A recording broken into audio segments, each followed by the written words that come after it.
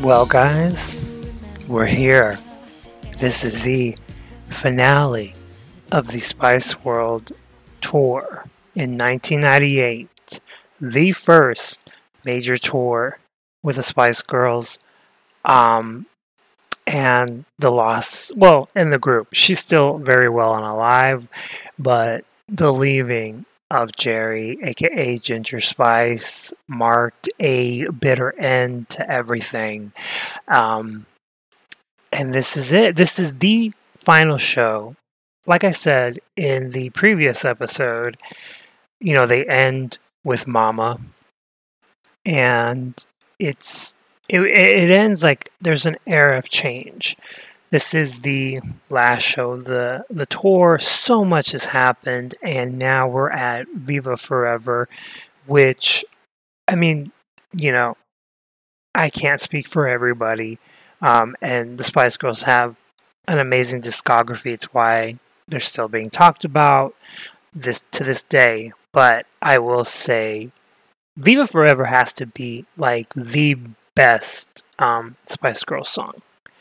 Just objectively. I mean, I have a lot of favorites, and really, like, I don't jam out to Viva Forever just because it's just a song that, like, it's so good, but you cannot vibe to it. Well, I can't. I can, but it's so beautifully melancholic. But some people listen to sad music. I don't, but that's a whole nother podcast. Or maybe we can talk about sad songs. But this song isn't really so sad. It's just beautifully melancholic. And just going back to it being an era of change, I mean, this song is about always having these memories with you, no matter what happens, no matter what changes. And it's just such a beautiful, beautiful song.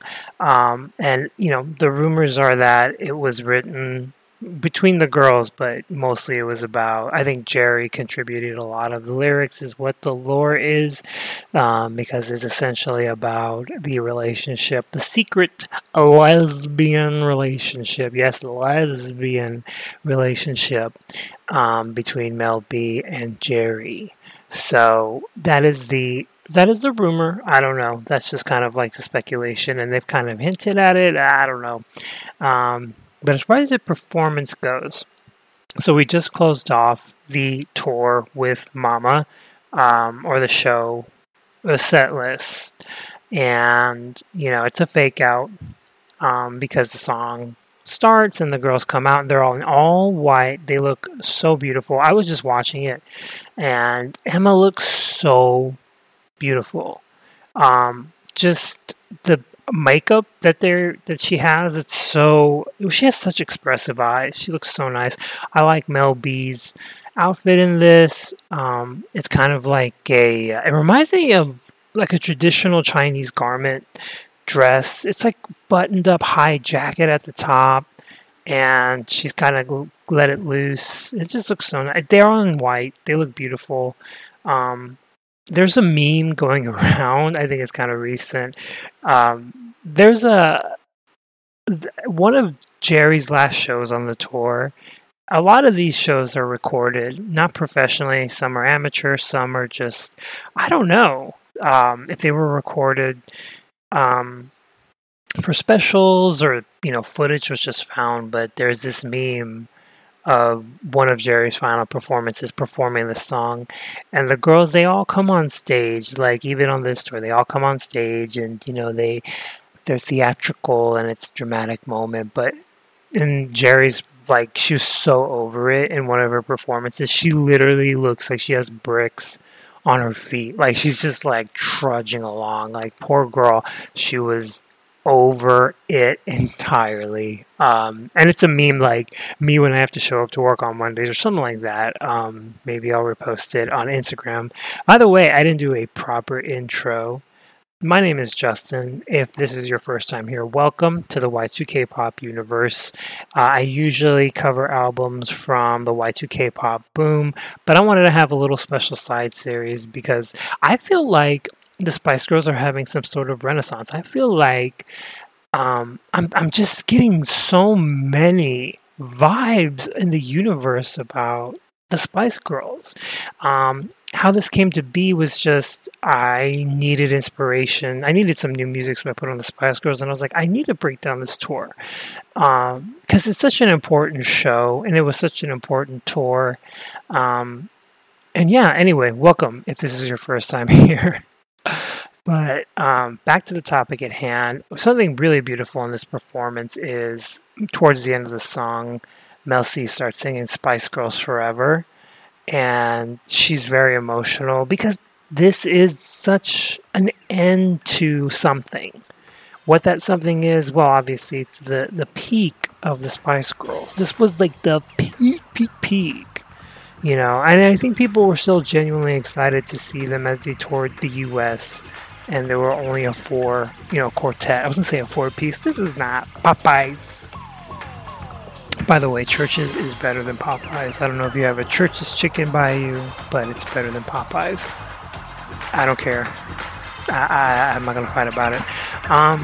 But yeah, so even people were still excited to see them as a quartet. And this is just such a beautiful performance. It's such a beautiful song. And then we go into, the stage clears. It's very dramatic. And then we start to get a little bit of a real finale building with Never Give Up on the Good Times.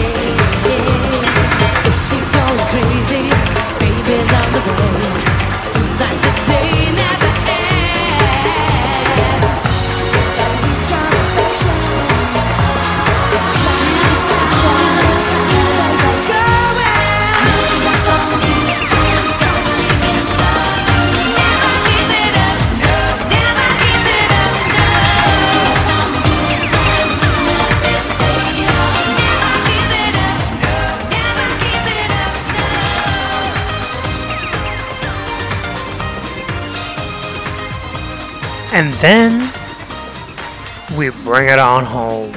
So Never Give Up on the Good Times. It has a real high, like a punchier version. It's a little bit more on the album version of Spice World. It's a little bit more kind of like Sly and the Family Stone kind of vibe. Just a very like organic sounding disco 70s funk song. It's just a super good song. Should have been the last single. Anyway, I don't want to go off on a tangent, but anyway. So then they only perform a little bit of Never Give Up on the Good Times, and then they pivot to a cover of Sister Sledge's We Are Family.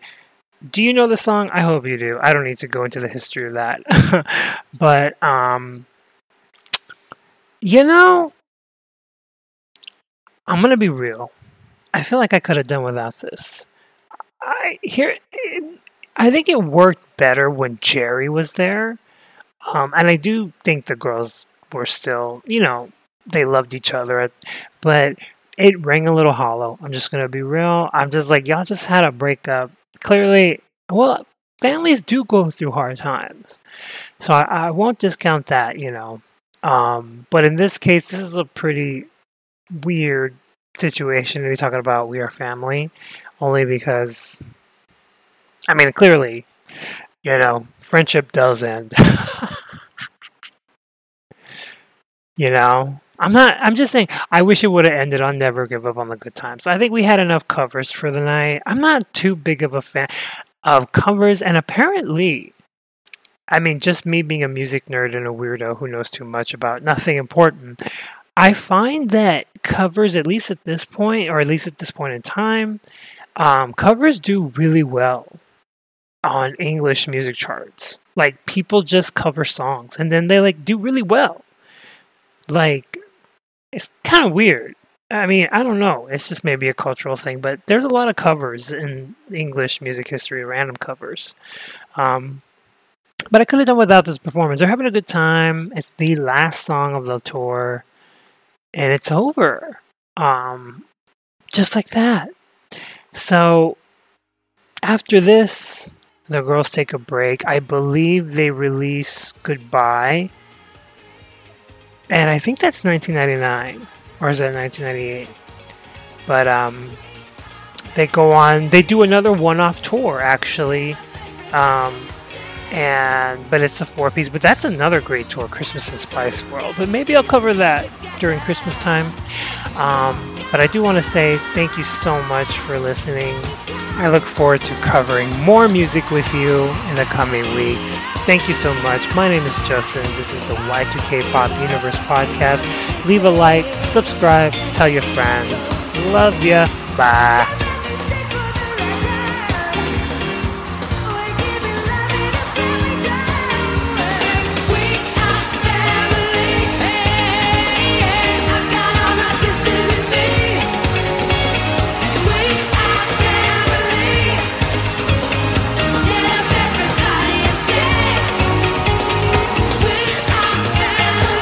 Are y'all there?